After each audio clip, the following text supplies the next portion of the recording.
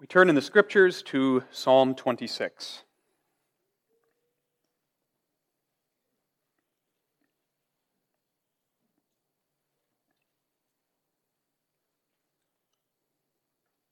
We'll read the psalm together and consider it as a whole.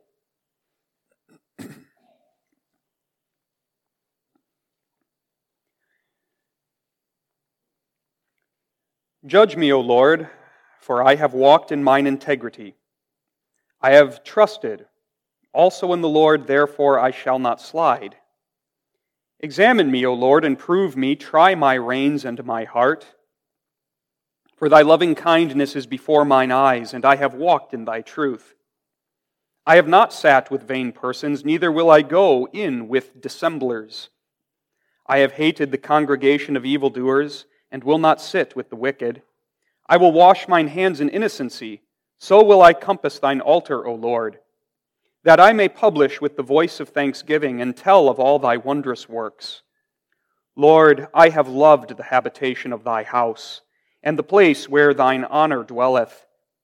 Gather not my soul with sinners, nor my life with bloody men, in whose hands is mischief, and their right hand is full of bribes.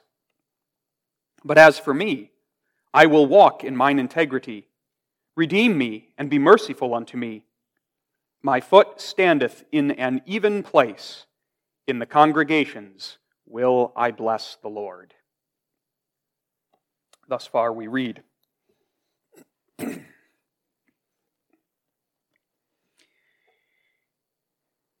Beloved in the Lord, the sermon tonight is preparatory as we look ahead to the celebration of the Lord's Supper.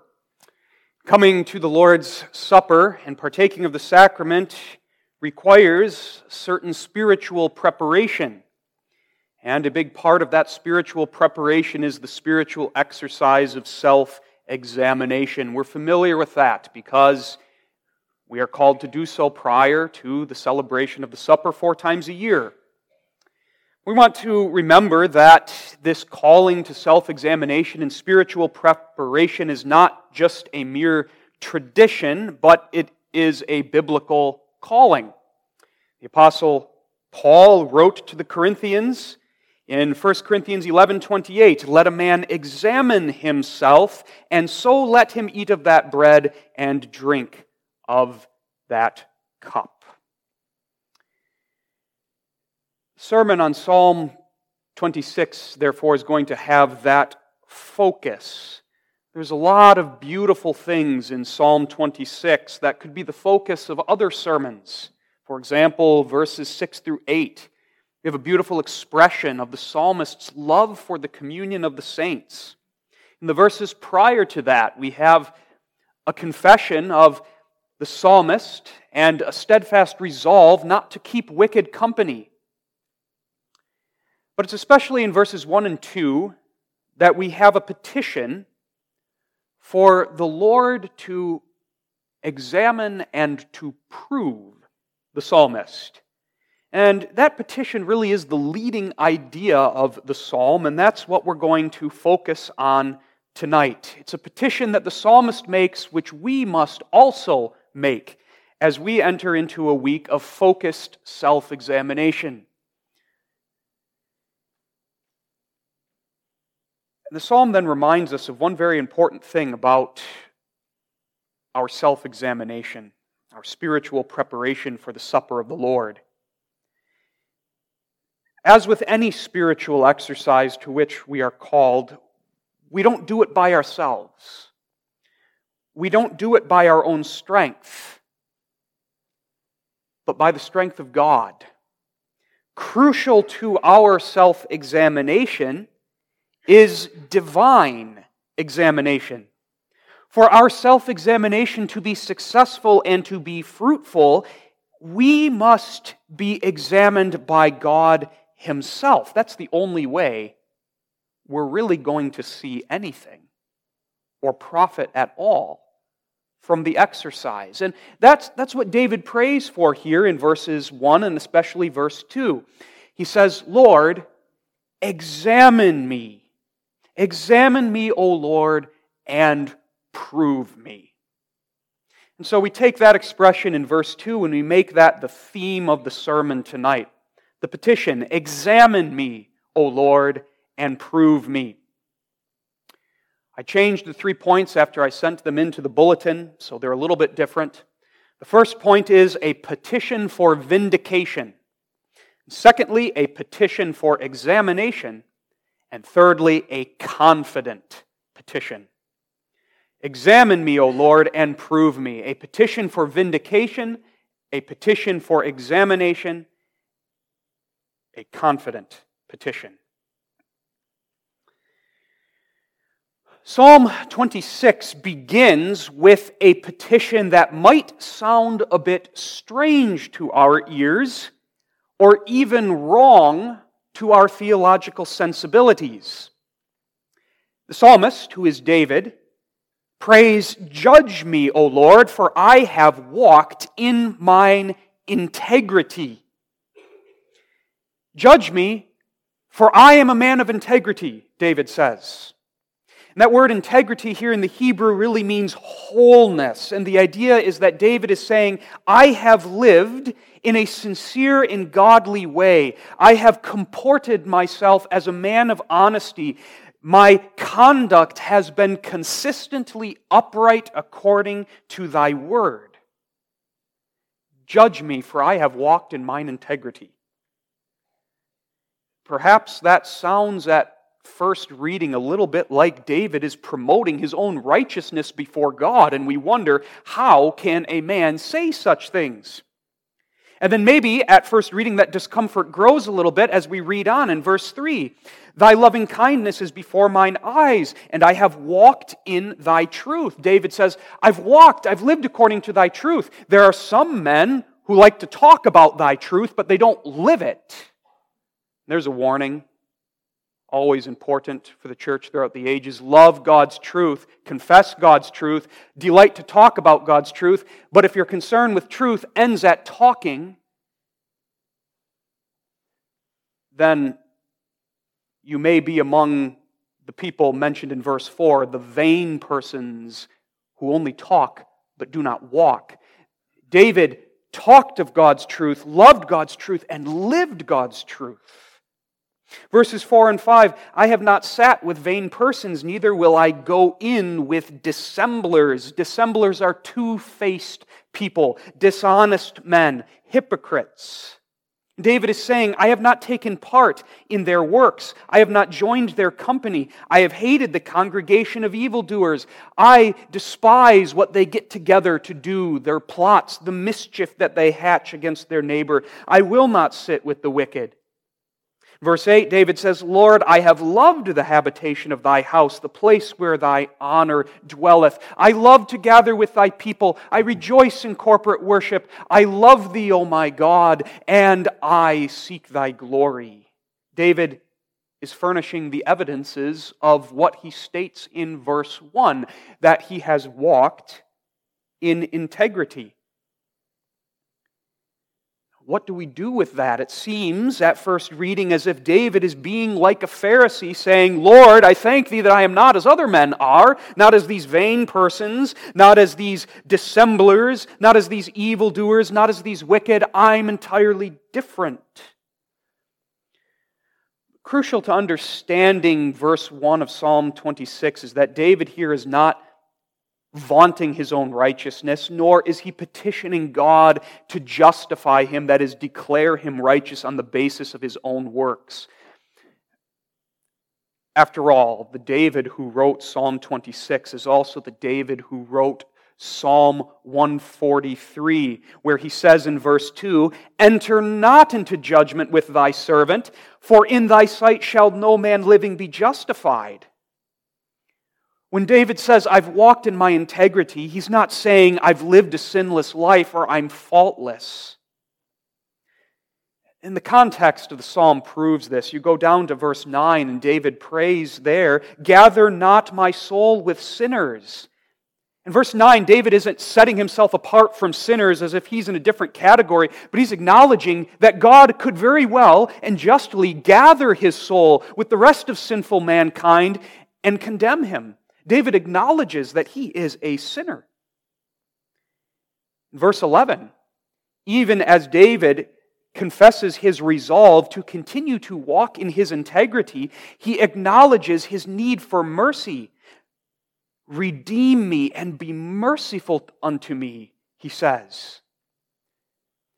David is not deluded by any soul-destroying notion that it is his own integrity that gets him saved or keeps him saved. What we need to see here in verse 1 is that David is petitioning God with respect to a concrete set of circumstances in his life. Those circumstances are not explicitly made known to us here in the psalm, but it is evident from his description of these ungodly men that David was being persecuted. David was being reproached. David was being unjustly slandered and maligned by foes, by enemies. And this is his response. He is going to God with a plea, a petition for vindication. And that's really what the word judge here in verse 1 means. When he says, judge me, he's not saying justify me in the sense of declare me righteous on the basis of what I've done, but he's saying vindicate my cause, plead my cause, and show that my cause is upright over against what my foes are saying and what my foes are doing. Again, we don't know the background of Psalm 26, but if we rehearse in our minds what we know of David's life, we can probably think of a couple prominent times in David's life when he was hounded by wicked men, unjustly persecuted, unjustly slandered and maligned. Before he became king, when he was on the run from Saul, and the history we looked at last Sunday, later in David's reign, the insurrection and rebellion of his son Absalom. And it's possible that this psalm was written in connection with either of those events. That would make sense. The vain persons, the dissemblers that are spoken about in verses 4 and 5, the bloody men in whose hands are mischief, verses 9 and 10, all of that would fit either with Saul or with Absalom and his followers. In fact, a couple of things in the psalm may tip the scale a little bit in the direction of the history of Absalom's rebellion as being the background of this psalm. In verse 10, David mentions men whose right hand is full of bribes. The idea being that they are dishonest, they are two-faced, they bribe to win others to their cause, or even that they may have accepted bribes, betrayal, dishonesty. And is that not what David was suffering when Absalom stole the hearts of Israel and turned so many against David? Even that close counselor Ahithophel who betrayed him. And then verse 8, where David speaks about his love for God's house. Lord, I have loved the habitation of thy house and the place where thine honor dwelleth. That seems to imply that at this time in David's life, the tabernacle had been set up in Jerusalem and the Ark of the Covenant was there, the place where God's honor dwelt. And so that would tip a little bit in the direction of this psalm arising from the historical circumstances surrounding Absalom's rebellion. And so now we think about all that we saw last week when we looked at 1 Samuel 15 in connection with Psalm 3, and how David's foes slandered his character, attacked him unjustly. They were treacherous. They said, there is no help for him in God, that bloody man. And though David was a sinful man, yes, he was. And David was the first to acknowledge those sins. Remember how he responded to Shimei and his cursing. But there we also saw David, by the grace of God, walking in his integrity, not cursing back, a soft answer in the face of such wrath. David walked in his integrity, even as his foes rebelled and accused him and slandered him and maligned him. And that's the idea here in verse 1. David is not saying, God, look how good I am. Look how righteous I am. Now accept me and reward me with salvation because I've earned it. David is saying, Lord, I've walked in my integrity, and behold how my enemies assail me. Judge my cause. Plead my cause. Arise. Show that thou art for me, despite what my enemies say, that thou art against me. Vindicate me in the eyes and before my foes. And whether the background is the history of Saul's pursuit of David or Absalom's attempted overthrow of David, God would answer that petition. God would elevate David to be king and bring Saul's devices to naught. God would thwart the rebellion of Absalom and vindicate David in the eyes of Israel.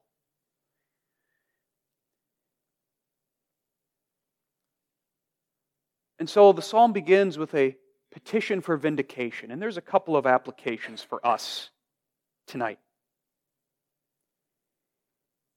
As Christians in the world, if we walk with integrity,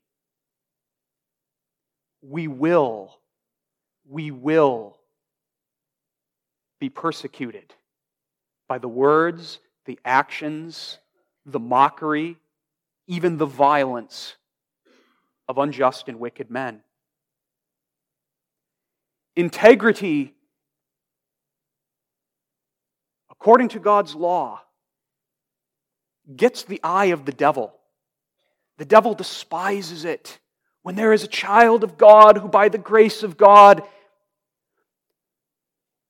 walks in a way that is consistent and in line with God's Word. When there's a child of God who lives an honest life. When there's a child of God who walks in integrity, in truthfulness, who loves God's truth, confesses God's truth, and lives that truth out in his or her life, that's going to draw the eyes of the devil. That puts a big target on the Christian's back. And the devil marshals all of his resources to try to undo that Christian, to oppress him or her, to so injure him or her with the words and actions of others that that person abandons his or her integrity, or turns against God's word, or sinks down into the pit of despair thinking that they are forsaken of God, as the devil tried to do with David. And this psalm emphasizes to us that we have a God who is a just God, and a God to whom we have recourse when the devil strikes, when the world bares its teeth, when we face those temptations of our sinful flesh, those temptations that say, godliness does not profit. Walk after the devices of your own heart.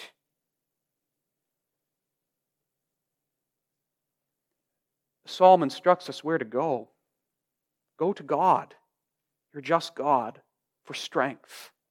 Go to Him with a petition for vindication when you are unjustly pursued, unjustly maligned by others in the world, or even others in, sadly, your own circle or your own family or the community of faith. Don't throw aside your integrity and take matters into your own hand and anoint yourself the avenger. But look unto God, the just God, the judge, who does justice always. And whether He vindicates now or later, or in His wisdom it waits till judgment day, God does justice for His people. And we see David here resting in that. I have trusted in the Lord, he says at the end of verse 1. He prays this petition, and before he sees any results, he says, I trust in the Lord. I give this to the Lord, and therefore I shall not slide. I shall not slip. When my enemies taunt me, when the devil tempts me. Petition for vindication, instructive for us. A second application in this connection. David's petition for vindication sets forth the fruits of God's grace working in him. David is not lying when he says, I have walked in mine integrity. And there's an application for us. This is the wonder that God's grace does in the life of the redeemed child of God. The fruit of the Spirit is that we can and we do walk in integrity. We understand that's not sinlessness, that's not perfection, that's not a flawless life. Later in the Catechism, when we get to the Ten Commandments, we look at Lord's Day 44, we will be reminded again that even the holiest men in this life have but a small beginning of the new obedience, but it's a real beginning of living according to all of God's commandments so that the child of God is called to and can, by the power of grace, live a life of integrity. And that means there's an implied call here for us as God's people to take seriously. Strive for holiness. Be a man, a woman of integrity, honest, trustworthy, consistent in your conduct, in line with the Word of God. The sound Reformed doctrine of humankind's natural sinfulness and the doctrine of total depravity must not be pitted against the reality of God's transformative grace. Yes, we are by nature dead in sin. And yes, by nature we can do nothing good. But the grace of God gives us new life.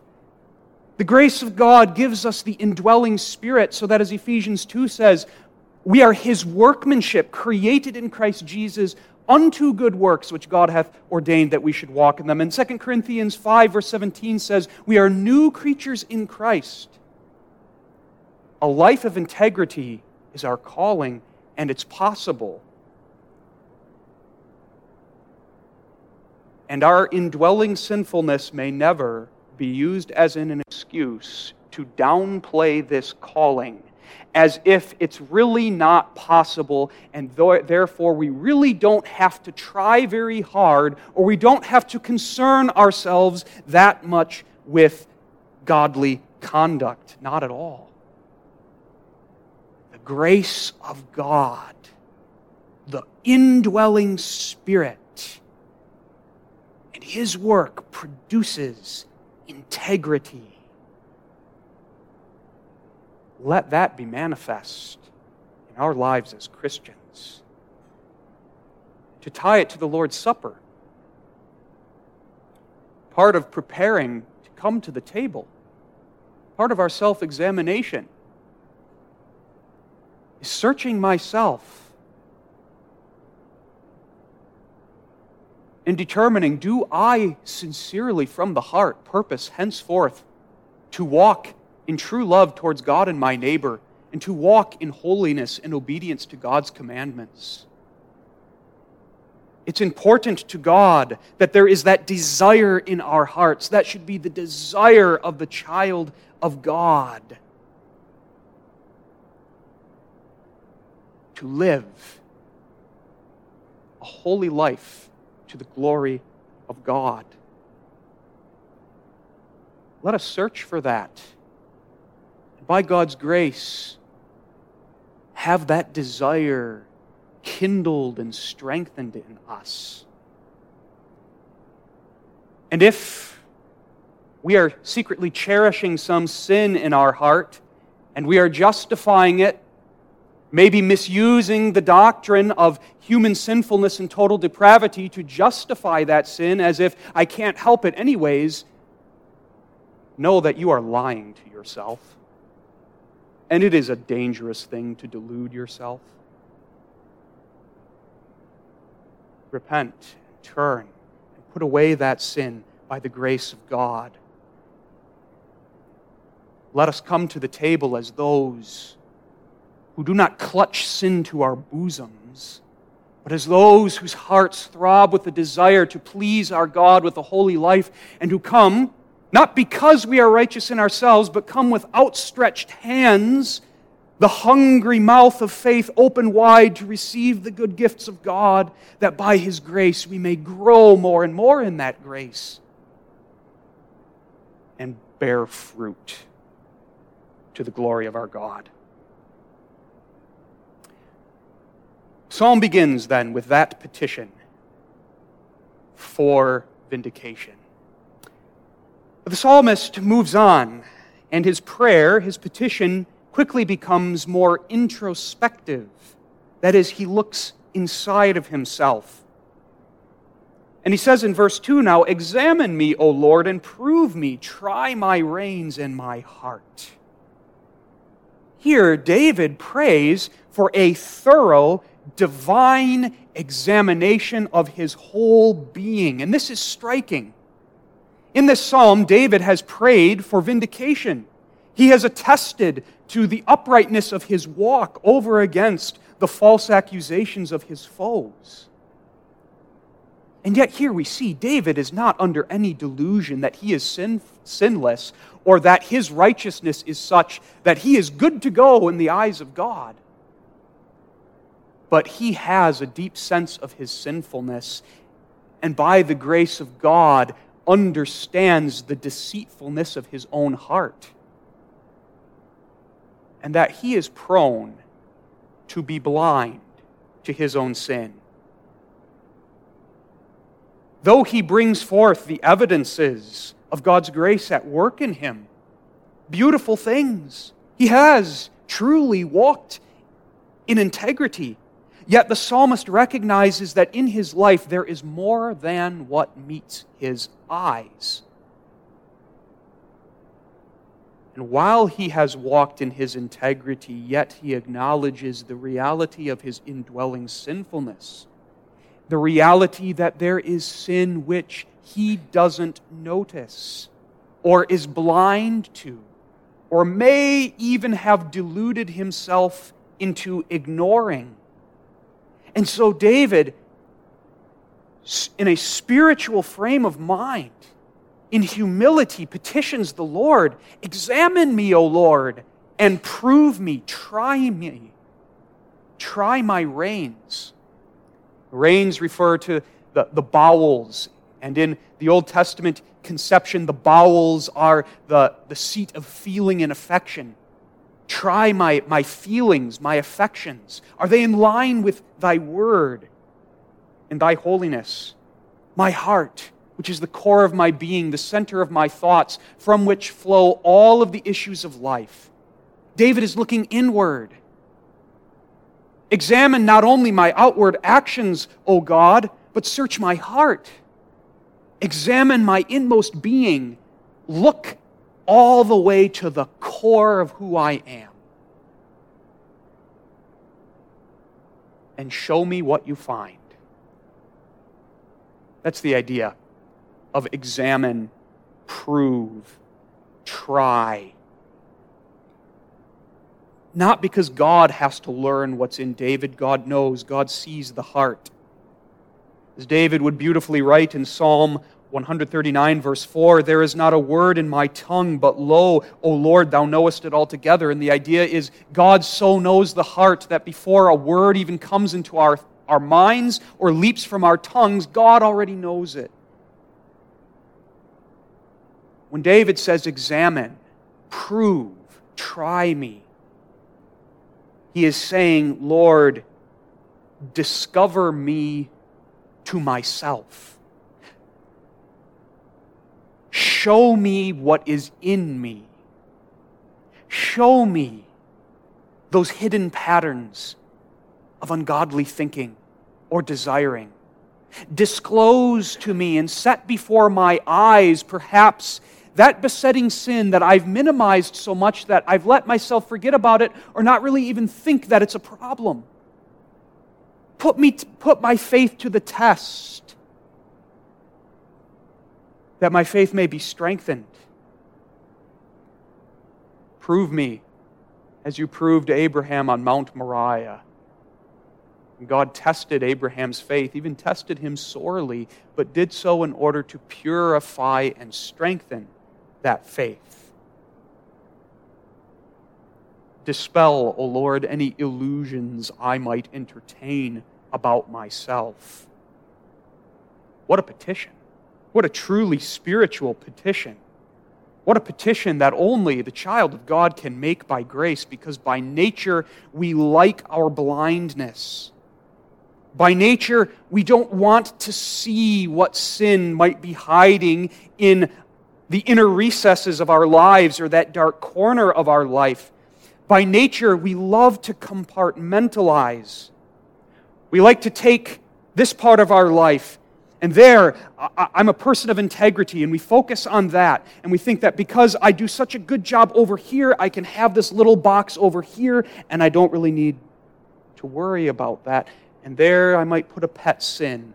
And there I might enjoy that sin, and I might walk in it. And I might cut myself some slack about keeping that sin over here because I have this box over here, this part of my life where I strive to do so much. I strive to do so well. Surely this excuses this. David recognizes that about himself. And he prays this petition out of a godly desire for the power of God to counteract that impulse of his fallen nature. Search me inside and out. Prove me. Try me. Show me what is in me. And by thy grace refine and purify me. There you see what the believer's godly desire for growth in grace and holiness looks like. David is not content just to see what he sees now. He wants his blinders ripped off. He has a genuine desire to know his sins more deeply, that he might repent more deeply and turn more fully. He expresses earnestness here to grow in holiness, to be tempered by the hands of God more and more into his image. There's nothing of smug self-righteousness in this psalm, but humility. Deep humility, even as David makes mention of the fruits of grace in his life. Deep humility and a restless hunger for the righteousness of God, for grace upon grace, glory to glory. And that's the disposition that the Lord's Supper form is talking about. That's the disposition self-examination is meant to cultivate in us as we prepare to come to the table. So that we come having seen our sin more deeply, or having seen it in a new light, and abhorring ourselves before God, confessing it, but not sinking then into despair. That's not what self-examination is for. It's not meant to torture us. It's a healthy exercise. And from seeing our sin, we run straight to the cross of Christ, the perfect one, whose shedding of his blood covers our sin and wipes away our guilt. And contemplating the promises of the gospel, pondering the finished work of Christ, awakens in our hearts a renewed sense of this earnestness, this fervent zeal to live holily unto God that we see here in the psalmist. So to apply this petition for examination, let us in a focused way make this petition our petition this week. shouldn't be just this week. Self-examination is an exercise that we ought to engage in throughout our lives as Christians. Christians are to be watchful, reflective, a people who ponder their steps and are watchful over their inner and their outer life. But self-examination prior to the Lord's Supper is useful in that it helps train us to do this every day of our lives. How are we walking before the Lord? Are we seeing ourselves clearly? Or are we putting our life into different boxes? I'm living in integrity over here, and so my sin over here doesn't matter so much. I'm good. The call to self-examination bids us to set aside that self-delusion. Bring the spotlight of God's Word and shine it upon our whole life. With the Word, the Spirit will do His examining work. Show us our own hearts. That's good. That's healthy for us. And as we see something more of our sinfulness and we see something more of our need for Christ, we make the words of the psalmist in verse 11 our own. You see there, put together, that resolve to grow in grace, that resolve to walk in integrity, coupled with an understanding that I can't of myself. And that whatever good I have is a gift of God. It's not something that gets me anywhere with God. I need His mercy. I will walk in my integrity. Redeem me and be merciful unto me. When we come to the Lord's Supper, in that visible word of the gospel, we will see God's answer to our prayer and to our cry. In that gospel word that we see and taste. The merciful redemption of God given in the sacrifice of His Son. And the power of God that comes to us through Christ that nourishes and feeds our souls unto everlasting life and empowers us unto newness of life. Make this prayer your own. Prayer for examination, not in fear, not in fear. That's another important application. When David prays, "Examine me, O God, and prove me, and try my reins, and try my heart," he's not terrified of what God is going to disclose to him. He's not terrified that after this examination, God is going to destroy him. No, this is in the context of that relationship of love and friendship, that covenant relationship that David mentions in verse 3. Thy loving kindness is ever before my eyes. David knows he'll see more of his sin and that will grieve him. But it will not drive him to despair as if God is going to reject him. No, this examination is a healthy and a wholesome thing. It aids him in his Christian life. It aids him in the pursuit of his goal in all of life, which is to glorify God and to honor Him. So David prays this not in terror, but with an earnest desire. Examine me, prove me, that I may be bettered by it, and Thy name may be glorified. Well, finally, let us notice that this psalm, especially its opening petitions, have confidence, a confident petition.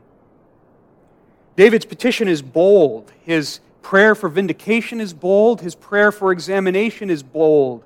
And David can make such a bold petition because of the gospel confidence that lives in his heart.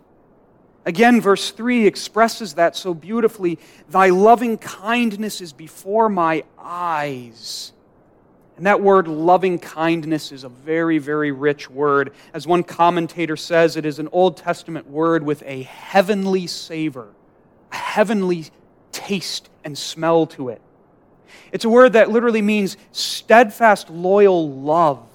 It pulls together the meanings of love, grace, mercy, faithfulness, loyalty, and packs them all together in one word. It's the Old Testament's choice word to describe God in His covenant relationship with us, His people. Who He is, what He is like. That's who God is. And that's what upholds David as he faces the unjust accusations, the maligning, the persecution of his foes. And as he prays for the Lord to search his life and to search his heart, to show him his sins, stands out in the forefront of his mind is the unchanging, loving kindness of God. That all of these things must and will serve his good. God is his friend sovereign. David and we are God's friend servants. And the loving kindness of our God, that is our bedrock. When we are grounded upon that loving kindness, we shall not slide. God's character fills David with confidence. God's promises fill him with confidence. May it be so with us. Ultimately, David's confidence is rooted in Christ, who David looked ahead to. David speaks in this psalm, but ultimately it's Jesus Christ who is the only one who lived a life of perfect integrity, for whom everything in these verses is perfectly true. Jesus walked in God's truth. Jesus did not sit with vain persons. Oh yes, he sat with sinners, but he sat with them to bring God's grace and salvation to them, not to participate in their sin. Jesus was not a dissembler, nor did he go with them. He did not sit and join the wicked in their devices. Jesus loved the habitation of God's house, the place where his honor dwelt. And Jesus suffered himself, suffered his soul to be gathered with sinners that he might deliver us. Though he was the man of perfect integrity, yet he was condemned and judged guilty that we might be acquitted at the judgment seat of God. And that's the testimony of the Lord's Supper. That's the testimony of the gospel. And that's what gives us confidence. Confidence in all of our Christian life. When we stumble and we fall into sin, and we often do,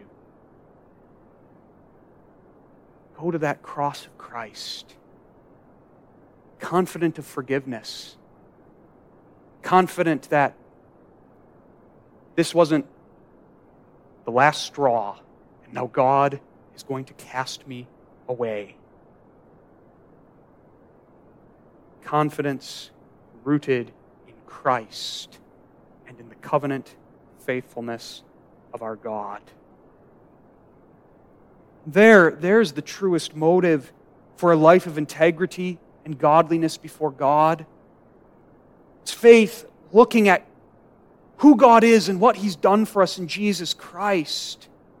The wonder of God's grace.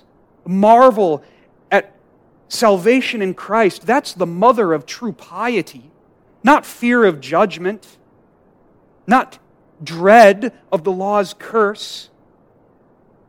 But a heart that has expanded and swollen with gratitude for grace that I don't deserve. That kindles godly resolve to walk and integrity. Confidence in Christ. So come to the table, beloved, confident in Him. Pray for examination and examine yourself with that confidence. We rest assured, as the form said, we rest assured that no sin or infirmity which still remaineth against our will in us can hinder us from being received of God in mercy and from being worthy partakers of this heavenly supper. Let us come with that confidence. Amen. Faithful God, we thank Thee for the instruction of this psalm. The petitions of the psalmist, may we make them our own. And in the week ahead, we pray that Thou wilt search us, that Thou wilt examine us, try us. Shine the searchlight of Thy word upon our hearts and our lives, that we may see our sinfulness, we may see where we may be walking contrary to Thy commandments, and by Thy word and Spirit turn us. Turn us away from that sin and turn us to Christ. And by faith beholding Christ and His work, may our hearts be filled with confidence that our salvation is not of works of righteousness we have done, but of His finished work for us. May our hearts also swell with thankfulness, such that we are resolved henceforth to live unto Thee. May we so come in that proper spirit to partake of the Holy Supper for the strengthening of our faith and saving fellowship with Thy Son, Jesus Christ. This we ask in His name.